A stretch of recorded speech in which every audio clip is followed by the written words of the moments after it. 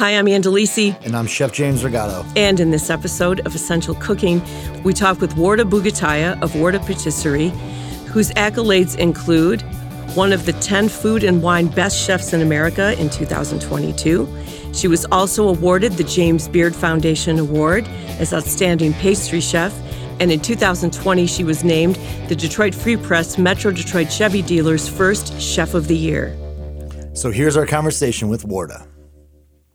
We are honored to have Warda Bouguettaya in our studio, celebrated pastry chef, and with a beautiful facility now, or beautiful storefront, I should say, in Midtown. And we have been looking at your food and eating your food, but we've never talked to you about your food before. I will start out by saying that one of the most beautiful Instagram accounts I follow is yours. Oh, thank you. Your food looks beautiful and, of course, tastes beautiful as well. But Warda, let's talk a little bit about your journey for people who don't know. You had put these desires on the back burner for quite a while as you were gathering a lot of information, and maybe you figured out that those pauses in your life might have been the time when you were learning and preparing for what came next, which is this great success with the work that you're doing now. Can you talk a little bit about your journey? Yeah, absolutely. So I moved to the U.S. in 2004 with my husband for his work. We moved to Sterling Heights, of all places. How did you end up there?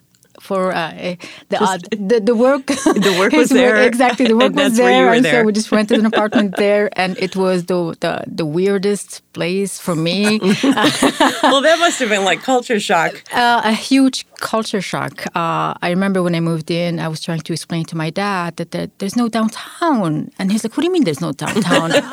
I'm like, there isn't. Everything is spread out, and you need to have a car. And I didn't have a driver's license. And I only knew how to drive a stick shift. Manual, exactly. And so he was in automatic. And so it was like everything was a learning process for me. Language was a learning process because my English was like a foreign language learned in high school and middle school. So it's completely different from speaking it. Did you have children when you were here? No, we didn't have children. Not yet, we had children later on, and so it was just you and your husband when you got here. Us, exactly, just us, and so when we had our kids, it was clear for me that I didn't want to. Although I always had this ambition to open a food business with my husband, just because we love eating, we love having people over, and so it was just a common shared passion of ours. But once we had our daughters, we decided that for the best of our family, I wasn't interested in back then to open anything physical because I knew the time and effort that it would take out of our family to do that and raise young children. So it was kind of like put in the back burner, but at the same time, always cooking. Always cooking. You would call your mom, right? Yes. I would call my mom every day, especially when I moved here. Like I knew from a young age how to cook just because I love eating. And so my mom would teach me, and my grandma too. But a lot of the dishes, you grew up and you kind of like take them for granted because, you have your mom. She's going to make them for you. Right. I'll call my mom and be like, you know what, I'm craving some snails. Can you make me some snails? And I'll just come over and I'll have snails. But now I don't know. It's a pretty good way to go. But now I don't know how to make a lot of things. And so I was just calling my mom. Back then there was Skype. So you were Skyping back then. I would Skype my mom, and we would just kind of back and forth share recipes.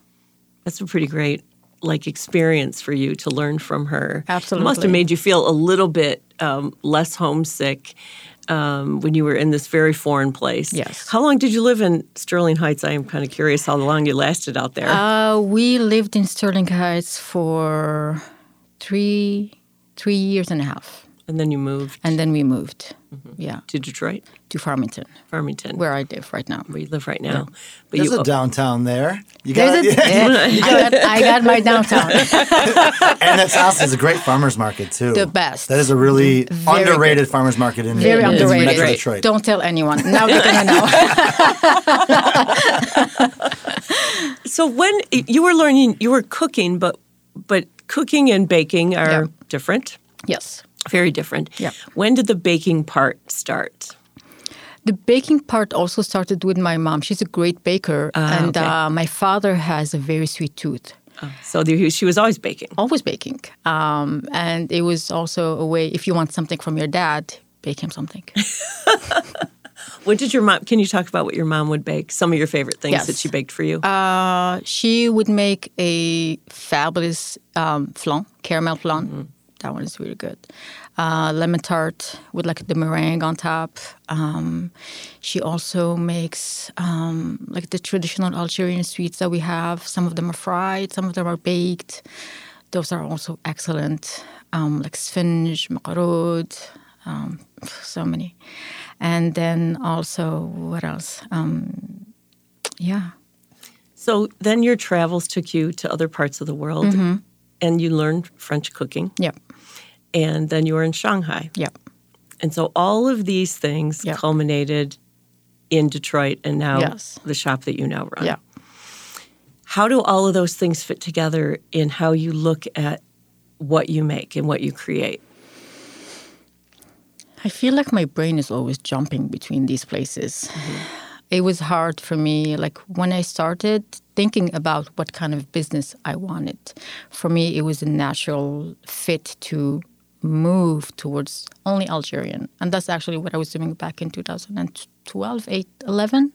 At the Ann Arbor Farmers Market, I used to sell only Algerian pastries. And they were great, but back then, it was also hard for only one person to make them. And they're very tedious, very, like every single pastry you need to make and shape. And they're small, and I'm like, there's no way anyone is going to want to work for me. I was having arthritis on my finger. I'm like, no, it's not going to work. But so when we moved to China, it kind of like opened all these like horizons. Like Algeria used to be a French colony, so French cooking, especially baking, like the national bread is baguette. The national pastry is millefeuille. And it's funny because whenever I have Algerians visiting the pastry shop, they will ask for millefeuille, and I'm like, I don't have it. And they'd be like, this is a patisserie, and you don't have a millefeuille.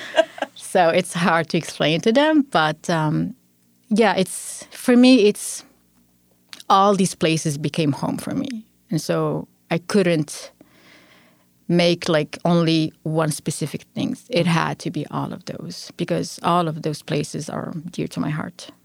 How long were you in Shanghai? 3 years. Okay. Yeah. And I see, is that where some of your like, black sesame, some of these, Yeah. And that's really what sets you apart. I mean, obviously when I first walked into your shop, I was like, okay, there's a story here. I'm like, okay. And like, I mean, I knew about obviously you and a little bit of your story, but your food tells the story. And that's obviously, I feel like that's a cliche that people say, but really it's true, especially at your shop, to walk your shop and I mean, I have a hard time not getting one of everything there. And, we were talking about before we went on air, I think people, they almost like mislabel it as like a dessert shop. Right. I think of you as like a pastry coffee shop. Yes. So in I think in Algeria, Europe, different parts of Europe, and Yep. I'm sure in parts of Asia, you basically eat a pastry in the morning. Exactly. With your coffee. Yes. And not so much at the end of your meal. No. So in America, we obviously do it a little bit differently, right? We don't eat sweets. We eat like bacon and eggs in the morning or nothing or just coffee, and then we eat dessert at night. And I think that what I love about your shop is that it feels like a little bit of a it's like it transports me a little bit, and it's the most European feeling place without you're not trying to create something artificial. It feels so organic there. Well, I'm not trying to like bring Europe to Detroit. I'm trying to just translate what feels personal to me and what I want my guests to feel when they walk into the space is that this is our vision. This is what we hope people will translate with, whether it is people coming from Asian backgrounds, Middle Eastern, North African, European.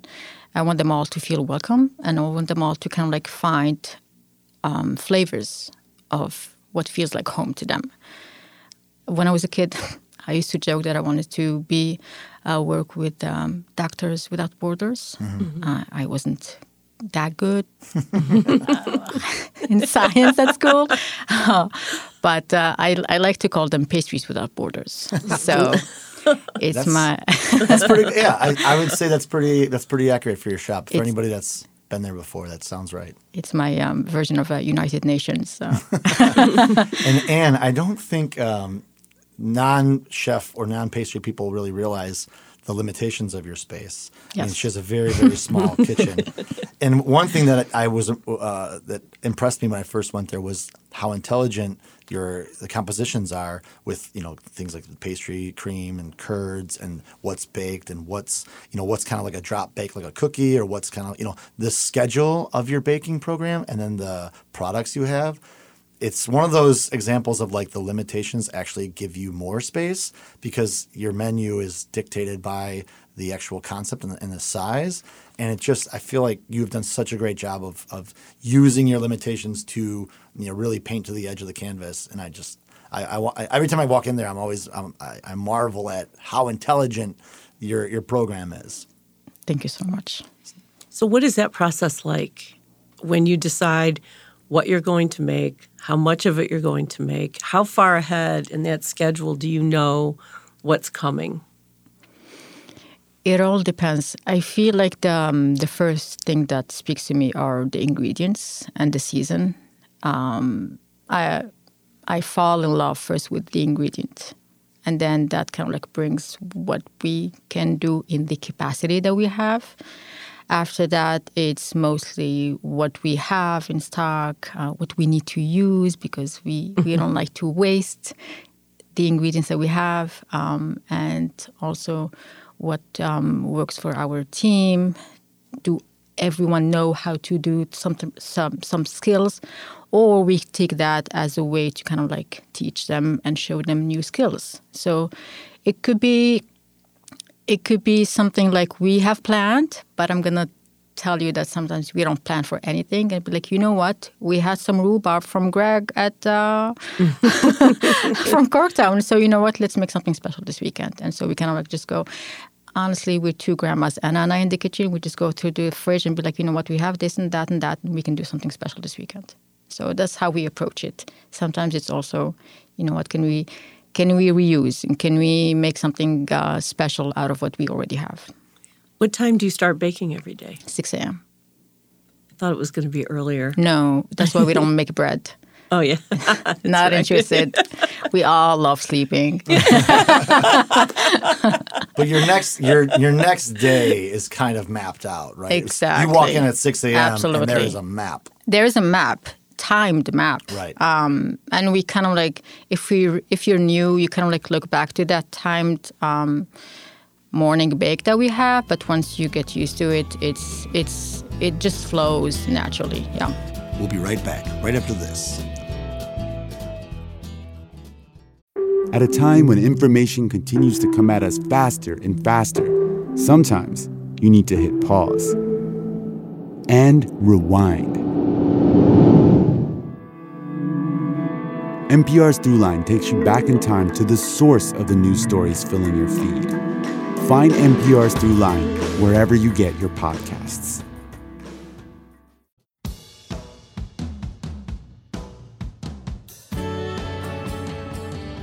And so is Detroit the first place you ever did any kind of food business? Yes. You never did pop-ups anywhere? No. You weren't cooking, we weren't working in a food business anywhere? I was not interested at all. So this is the first place you've ever, sold something of food, you sold a consumable for money? Absolutely. Yeah. Yes. And do you feel like, obviously you were brought here because of your husband's work, but how has your relationship with doing business in Detroit changed? Because obviously you're here, you want to cook, so you do it, but I'm sure once you open and start interacting with the community, that's really where your business kind of like finds itself. Yes. I'm assuming. Absolutely. How do you feel, what is your, perspective of cooking in Detroit now? It made making friends so much easier. And also the community there, the chef community in Detroit is just the best. If anything, they want you to succeed. And this is something that I don't know if many cities can say that or can do that. So for me, it was just, if you know someone, Detroit feels like a small village. If you know someone, then you definitely know 10 other people who are just all going to come together and help you and lift you. That's wonderful. I agree. I feel that same way. Yeah. And it's especially, you probably, once you know Anthony Lombardo, you probably know everybody. That's basically what happens. Totally. Once you see his Vespa pull up, you're like, okay, I know everybody now. You were awarded the James Beard last year. Mm-hmm. Were you surprised? Very surprised. We honestly, my family and I went there. My daughters went with us. We went to have fun. Mm-hmm. It was not expected at all. I didn't go with the expectation of winning. Like, for me, to be honest, I thought this was not for me. I thought this was for someone else. It just felt like, I don't know. I wasn't expecting it at all. And there are so many other talented pastry chefs, and some of them were like nominated for the 4th time. I'm like, and I was happy to be first time nominated. Mm-hmm. So I just took it as, that's great that I made it this far. No expectation. And when they announced my name, I remember, I don't remember that time of like standing up from my chair mm-hmm. and going to the stage. It was all like blacked out completely. It's insane. It's wonderful. I think, to me, you often, like any award, right? Like the Oscars, the Grammys, there's always, when somebody wins, you're kind of like, oh yeah, but it could have been this person, or I liked this movie more. And I don't know if I've ever felt so like bullseye. Like I think when you won, I was like, they got it right. I felt like it was like watching a bullseye. It was like, good. Thank you so much. And I'm not trying to fan out, but to me, when you see somebody come into a city and do something so well, it's like, that should be celebrated. That's the point, right? I mean, your story, you could have less delicious, impressive product, and the story would still be good. It's like, yeah, you traveled here, you're doing your thing, you're representing the cities you've lived in, but you don't have to be as good as your product does not have to be as good as it is, and every time I go there, I'm blown away. So that was one of the times that James Beard got it right. And they get it right a lot. There's a lot. All the chefs are great, but I was like, Detroit's been teased for decades. I think the last time we had a winner was like a lot, decades ago. Yeah. So for you to get it was like, all right, good, I'll take it. That was really an exciting time. It was really, really great. So when do you have time to create new things? Do you do that at the store, or you do that at home, at your shop, or you do that at home? It's both. Mm-hmm. Sometimes I do it in my sleep. I dream. Do you wake up with ideas? Yes. You do? The funny thing is, both my husband and I sometimes wake up with ideas. And his background is, he's a scientist. Mm. So he will literally draw them with shapes and the exact size. And if you bake it, this is how much it's going to expand. So if you want it to look that way, this is what I would recommend. And I'm like, okay. But it's both at work. It's at home. It's with my team. Sometimes we will just be talking in the kitchen and then just be like, oh my God, yes, let's do that. So we all learn from each other, and we all inspire each other. So, which is great. How about your kids? My kids. So both of them love eating. My eldest, Layla, she is more picky in that she only wants the best. She has expensive taste, which is my wallet is not happy about it. But my youngest, Kenza, she'll be happy with anything. Yeah. But do they bake with you? Both of them do bake, mm-hmm. And I try to teach them how to bake so they can do it mm-hmm. As soon as possible by themselves. Mm-hmm. So what's next for you? What's next? The sky is the limit. I don't know, cookbook maybe. Do you want a second location? I feel like people always ask that. Maybe just so I can expand the kitchen. Yeah, that would be great. And I'm sure I know you have a talented team. Yes. But you also part of retention, and I'm sure you want to grow and promote some of that team. Yes. I mean, we just did a dinner on Monday for Mamba. Yeah, for Mamba. Which we talked. That dinner came together when we were doing our episode with Mamba here. Mm-hmm. And you had, Warda the dessert, and it was incredible. Yeah. You're one of your chefs, Anna. Yeah, just an incredible talent. And yeah, you guys. I actually ate. I don't really do a lot of sweets at night, And I ate the whole thing. I literally was like, make me one. And I ate the whole thing. But yeah, I mean, and, that's part of growth. I think a lot of people that don't own food businesses don't understand that a lot of times growth is about keeping the talent that you have, because you need, they're not don't necessarily outgrow you, but you want to give them that piece of ownership or that empowerment and more money. So growth sometimes is out of necessity for your team. Exactly, absolutely. But then also, like, you want to sacrifice. You don't want to sacrifice quality, right? And you don't want to sacrifice also the well-being of your team. So it's even if with the menu that we have, it's sometimes we will do some specials, but then we always kind of like do a check-in with the team. How was it? Yeah. Can we improve on this? Right. Was it too much? So it's always good to check back. Is there any products here in Michigan, like moving here, like is there something like produce or resource that butter, cream, whatever? Is there something where you were like impressed to find that you didn't expect, like our blueberries or apples, or was there something where you were like, this is a surprise? Like, was there anything in the produce world? Rhubarb, you mentioned. Rhubarb. Yeah. I will definitely go for rhubarb and blueberries because I didn't grow up eating them at all. We have excellent fruit back home. It's a Mediterranean country, so the food is amazing. But I've never had rhubarb, and it was hard for me to get used to rhubarb because we don't have tartness in our flavor profiles. Mm-hmm. So it took a while for me to appreciate it, but then also work with it. Same thing with blueberries. It was like how do you bake with it? Especially for me, like when I want to control the visual too. That was like for me a learning process with rhubarb, because once you bake it, it explodes. And I'm like, okay. Yeah. So, but then you learn that you can have different textures and ways of rhubarb in one dessert. You can bake it, but then you can finish it with fresh ones, and you can do so many things. Your food is beautiful. Thank you. It is, and I know that's obviously part of your goal is to make it, of course, taste delicious, but it is absolutely beautiful. Was your baking beautiful when you started all of this, or did you get to the point where was that always a consideration, or more of a consideration when you started to sell to other people? I think it was always a consideration, just because even at home when my mom would cook or when you have guests over, it has to look impeccable. And everything has to look as if you didn't do anything. It came out from the angels. And this is what you're going to eat. and she would go, this is nothing. But she worked all day. I feel like I know your mom. I feel like she's here right now. She's watching quiet. I can see like side eye. You probably get some side eye out of your mom. Always side eye. She doesn't need to say anything. And she doesn't say. Just look at you, and you know if she's happy or if you're in trouble. Yep. There's no in between. She must be so proud. Very proud. She must very be proud. Just so proud to see all of your success. Yes. Where is she?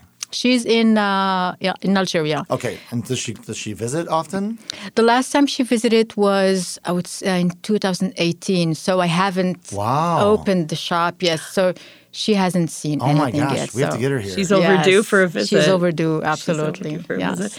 Well, Warda, thank you for spending time with us. Warda Patisserie is at 70 West Alexandrian in Detroit, and I encourage everybody to go in there. You'll be so happy if you do. Yeah, I encourage, what I do is I go in the mornings, usually on weekdays so I don't fight traffic, and I get a pastry and a coffee. It is both. I think on the weekdays when you're not ordering dessert at night, come down and get a pastry in the morning. That is my secret tip. Don't fight the crowds.